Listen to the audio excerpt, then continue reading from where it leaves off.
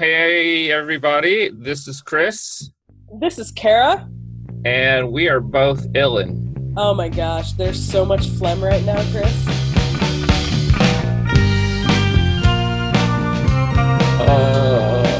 Yeah, no, I feel you. I am hopped up on pseudoephedrine, but the thing about pseudoephedrine and Claritin D for me is that when I'm not super ill, it jacks me up, and it's like a biohack. It gives me a little bump in the day. And when I am really sick, it just keeps me from, I guess, being as phlegmatic as you, but I just want to take a nap all the time. So that's So where hold I on. am.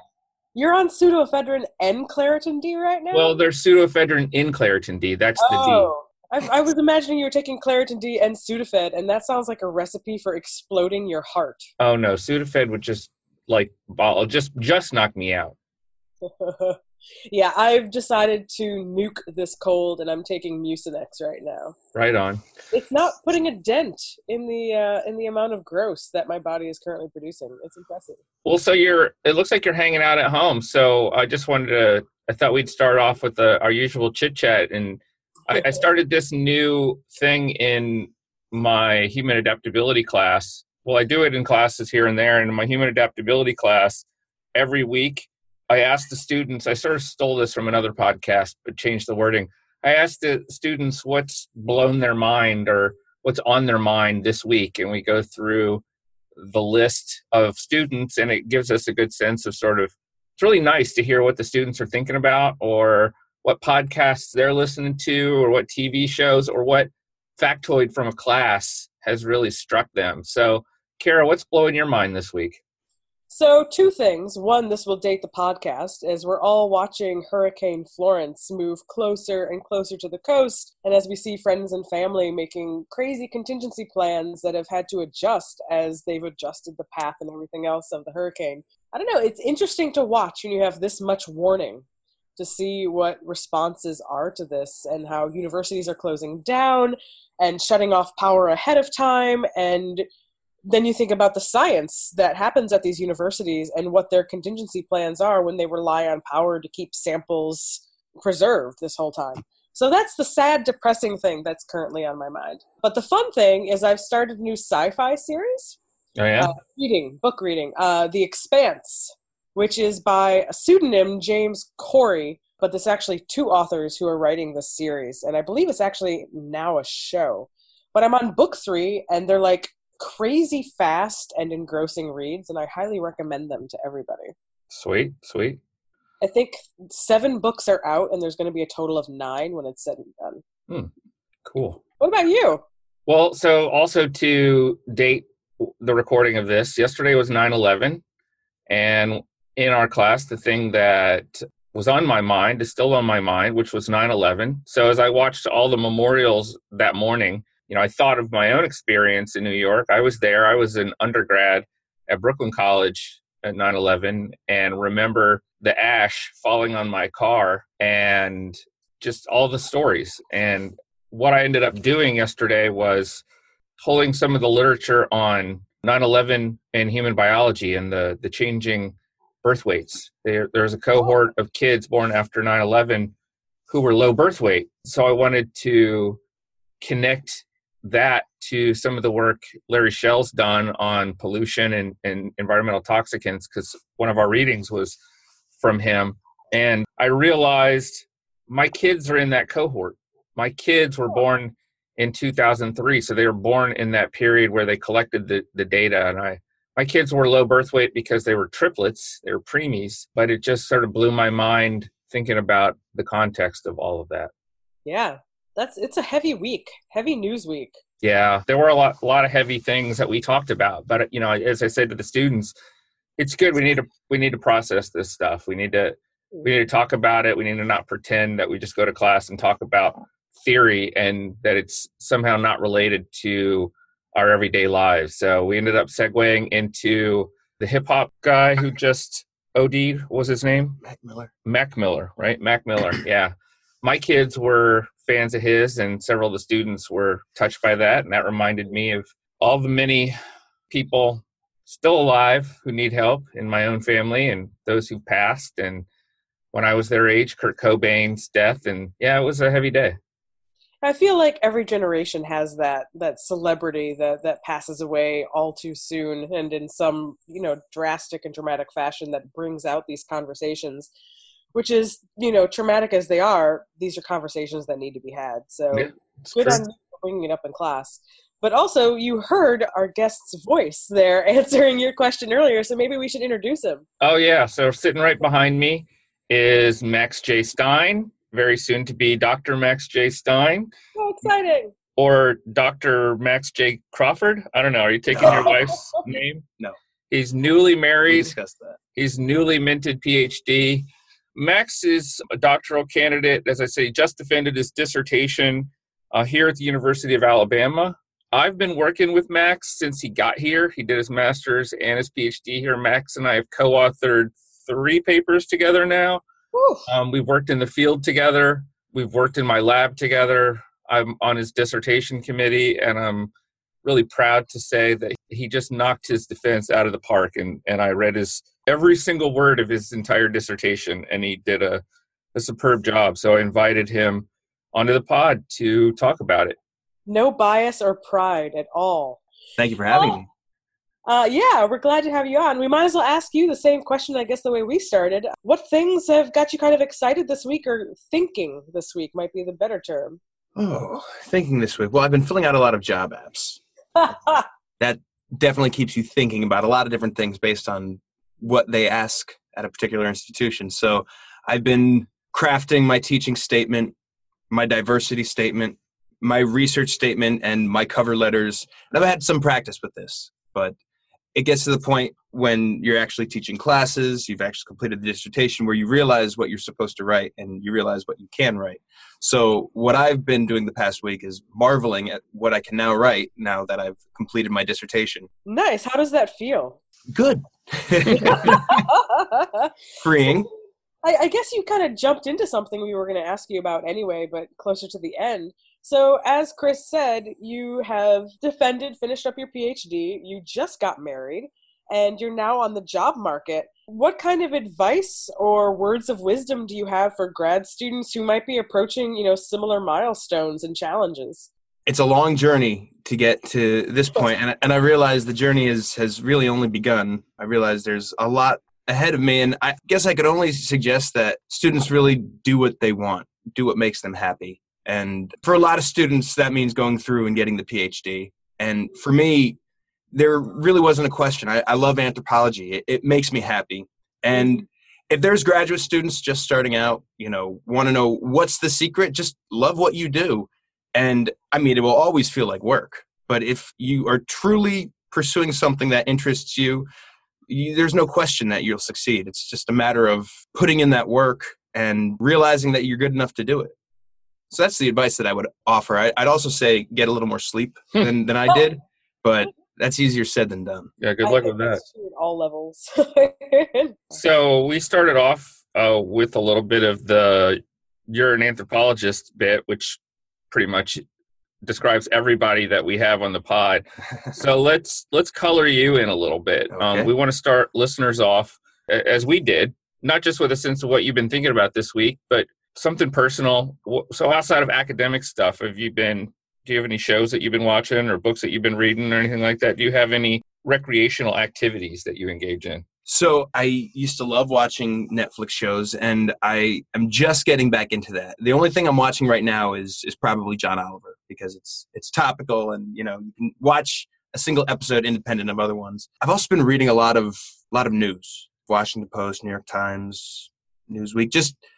I haven't had a chance to actually sit down and do that. So that's actually been really nice. Something a little different than what I've been reading for the past 8 years or so. And I'm also reading 100 Years of Solitude in Spanish, because I've never read it in Spanish, and it's taking a fairly long time. It's enjoyable, but you'll spend 20 minutes on a single sentence seeing how the translation, because you have 2 copies with you, and you have the Spanish copy and English copy, say, oh, how did they get that from that? And so that's probably my recreational reading. Other than that, I make sure to go to the gym as often as I can. Now that I'm not sitting down and writing all the time. I notice you don't sit when you're in your office. You ergonomically, sensitively stand and work at your laptop at a bookshelf there. Oh, that's just simply because I want to sleep without pain in the night. So What? I don't sit anymore. I don't find it to be adaptive. There's a lot of stuff on that, but that also reminded me, the first novel I attempted to read in Spanish was Harry Potter. Oh, okay. And like trying to see the translations of the magical words and things like that from, English into Spanish, you're exactly right. You could be spending 20 minutes on one or two sentences trying to figure it out. But I was not fortunate enough to have an English copy with me when I tried to read it. But, like a lot of people, I had read those books over and over and over again in English. So I had a decent basis to go off of. But that's an interesting challenge. Good on you. Thank you. You always start with the English version or the one you're familiar with and then say, okay, let's take on the challenge. What? No, always go make things as hard for yourself as possible. That's my motto. No, I'm joking. That's what ends up happening. That's what ends up happening, yeah. So we're also interested in your anthropology origin story. So how'd you come to anthropology, and why'd you stick with it all the way to the PhD? What do you think you're going to get something out of this life? I remember distinctly. Make sure you drop my name a lot. Okay. No, I'm kidding. Now, this goes way back. This goes way back to yesteryear. I think this was the fall of 2005, and I was taking an anthropology course, a psychology course, and a sociology course, and I knew that I wanted to do something within the social sciences. I didn't realize how much that would connect back to the natural sciences as well as the humanities. And I thought psychology was great, sociology was interesting, but something about anthropology, maybe it was the fieldwork component, maybe it was the fact that they try to get you to think outside the box, but I loved it. And it only took me a semester to declare my major. And I knew that I wanted to do anthropology. And then I got my bachelor's, and I realized that you have to typically go beyond if you want to do something professional in this industry. Mm-hmm. So I knew a master's degree was the next step. And that's what led me to Alabama. I particularly like medical anthropology, and it was one of the classes I had taken in undergrad. And it just seemed like the topic that most schools were focusing on, because health is something that is so universally human. Everyone gets sick, and being able to study that is just something that it was almost like a calling for me. Everything else, it seems like it happened in a blur, but I came to Alabama, and my interests matched with several of the faculty. I said yes to all the opportunities that were offered and tried as hard as I could to get the ones that weren't. And it's never let me down. I absolutely love anthropology, and it's what gets you through the PhD, because there's times you're thinking, this is year 6 now, what am I doing here? But you realize once you complete it, why you stick with it. Well, that's a compelling story. One of the things that I hear in there is something that catches my ear from a lot of people and worries me, which was this idea that it's interesting, but what can you do with it besides go on to a master's degree? My own children, for instance, argued with me that they didn't see any reason to take the cultural anthropology course they can take through UA's early college and high school because they weren't planning to become anthropologists. And of course, my head exploded. And I talked one of them into taking the course and had to explain to them that anthropology is good for everyday life. But this isn't on our script, but do you think that we have work to do to change that? I mean, do you think really that it's only valuable if you're going to go into academia? I don't think it's only valuable if you're going to go into academia. I mean, anthropology is such a holistic science that it can apply to every aspect of any career path, any piece of knowledge. For me, I knew I wanted to do anthropology as a career. And as far as becoming the professional I knew it would take to be able to teach and do research, for me, there was no other option but the master's program. But there are so many practical applications for anthropological knowledge, and just taking an anthropological perspective, and especially getting students when they're freshmen, when they're taking their intro-level courses, when they're still forming opinions about what they want to do with their careers. And like you mentioned, Chris, that starts even before college. The fact that students in high school have access to that type of knowledge, it really does paint a picture of how broad anthropology is and how much it can be used in any sort of career path. I mean, I have international business majors who talk about what type of perspective you can gain from looking at culture from a more anthropological way, understanding how culture is all-encompassing and how it shapes biology, how it shapes the way we behave, how it shapes the way we dress ourselves and talk. Cool. To add on to that, Chris, I think we do actually have a lot more work to do to make it very clear and obvious how relevant anthropology is to, like Max said, every single field of study there is. It's becoming, I think, a more common theme these days among undergrads that they don't want to take any extra courses that don't seem obviously and completely and utterly applicable to their desired goal and desired career. So in my department, we have a human biology major, which is services like all pre-allied health science folks. And you have to be very explicit about these connections with anthropology and bring it back to the human aspect of medicine and not just the hardcore science of it, because they don't see it that way initially. And once you make those connections with anthropology, you see it click and you see that they start realizing how, like Max said, it's holistic and it's all comes together in a package. You can't have one without the other. And I think we need to be better about being vocal with other departments and other majors to get that out there. For sure. Yeah, totally agree.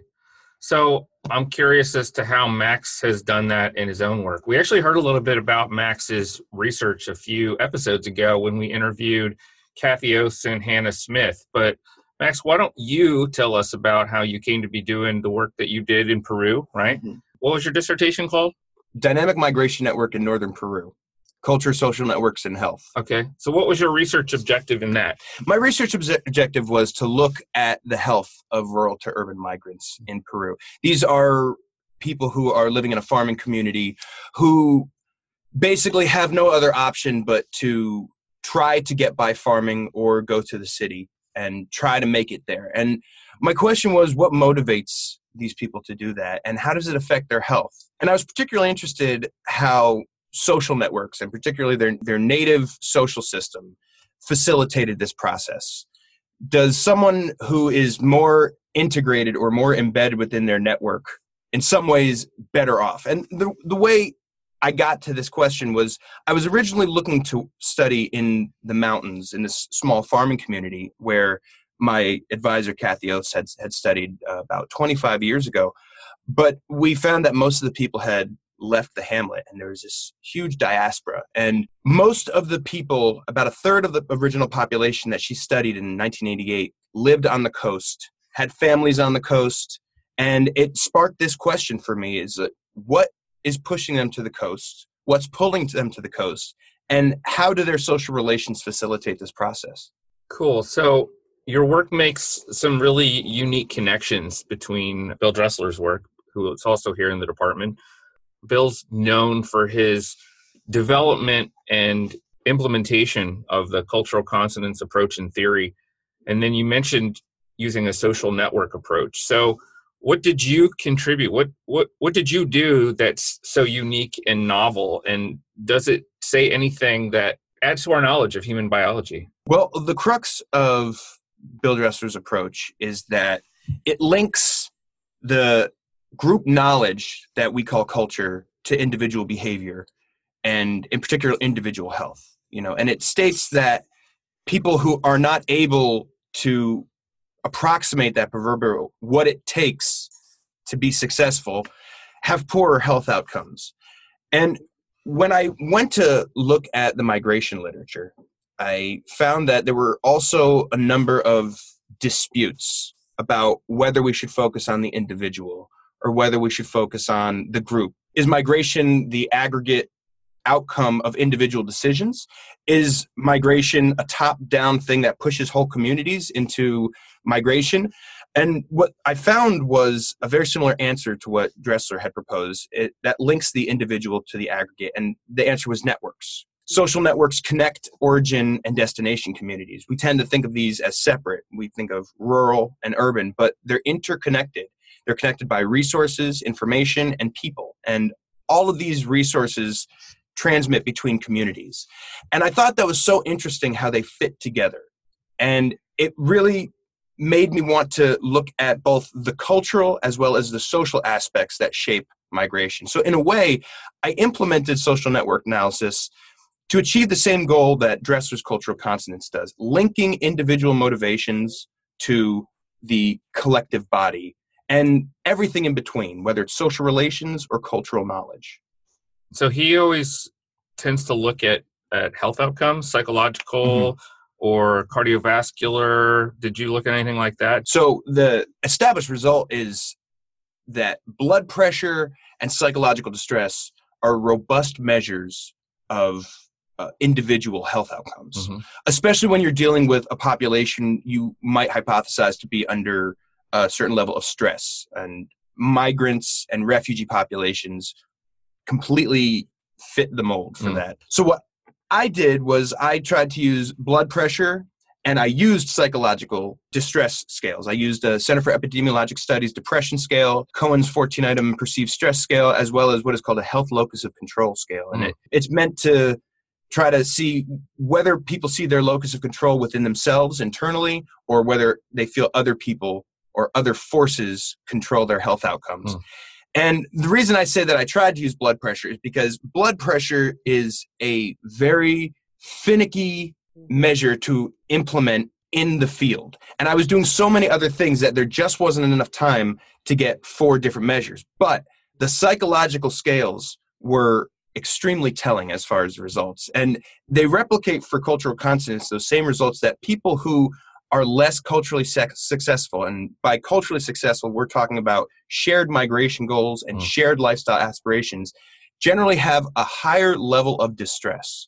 And that's what we found with the psychological surveys. And so what can it contribute to our understanding? I think it contributes immense knowledge to our study of the biological stress process and how social and cultural factors actually influence biological human health. Things that you would think are not shaped by culture, which are very much structured by cultural and social factors. So it seems that one part of your work kind of picked out women as behaving and reacting differently, where they seem to have more of the cultural knowledge, but they seemed worse off, perhaps biologically, whether through the psychological stressors or the blood pressure. Would you be willing to kind of go into that and what you think is going on with that particular association? Yeah, absolutely. So when I looked at cultural knowledge, I looked at this very broad model, this universal model among this group, which the group are from a small hamlet called Chugrupampa. And so when I refer to them, I usually call them Chugurpampans. But it was this cultural model of Chugurpampan success that included migration goals and it included lifestyle aspirations. So you can imagine that there were a lot of economic elements to this model. And so the greatest level of success within this model had to do with becoming a professional, having a job, having a business, having stability in your life, versus some of the more basic subsistence-based need to survive, need a little cash to get by, need food for your family. And what I found was that women in particular were least likely to approximate this shared model, but they were most knowledgeable in the model. And what I proposed, because the most interesting part is that their psychological distress was a lot lower in comparison to men, consonant men. And what I found was that, for the most part, women in that position, they fulfill a cultural position called ama de casa, which translates to housewife, but it's way more meaningful than that. It's basically the soul of the house. And so a lot of the women who come to the coast aren't there to realize their own goals. They're there to help family members realize household goals. So you can see the way that this approach sort of integrates the individual with the household with the community approach. And so within that, I feel like there would be other more specific models. If I were to return and look at a model of the ideal ama de casa, what does it mean to be a good ama de casa? I imagine that there would be more of that classic relationship with consonants where people who are less consonant with the model have greater psychological distress. So I feel if I were to go back and do that, you would find something similar among women, perhaps among people who own businesses, particularly men. But what is also surprising is that among the women who were most consonant in the model, most of them were professionals, whereas most of the successful men were business persons. And what it's led me to believe is that women in some ways are finding an additional niche in the migration process. You know, it used to be that women, and it's still largely to some extent, women are supporting their family members, but there also is an increasingly available domain where they're starting to inhabit, and they're starting to get these professional careers and these professional positions. They're lawyers and accountants and doctors and teachers, and these are the professionals that everyone desires to be. And so I just thought it was interesting how the gender roles do change, but they are still complementary in many ways. So it sounds like a trade-off. There's almost a conscious trade-off based on what they know to be a model of success or to be what is successful. They're trading it off for long-term gains for their family down the road. Yeah.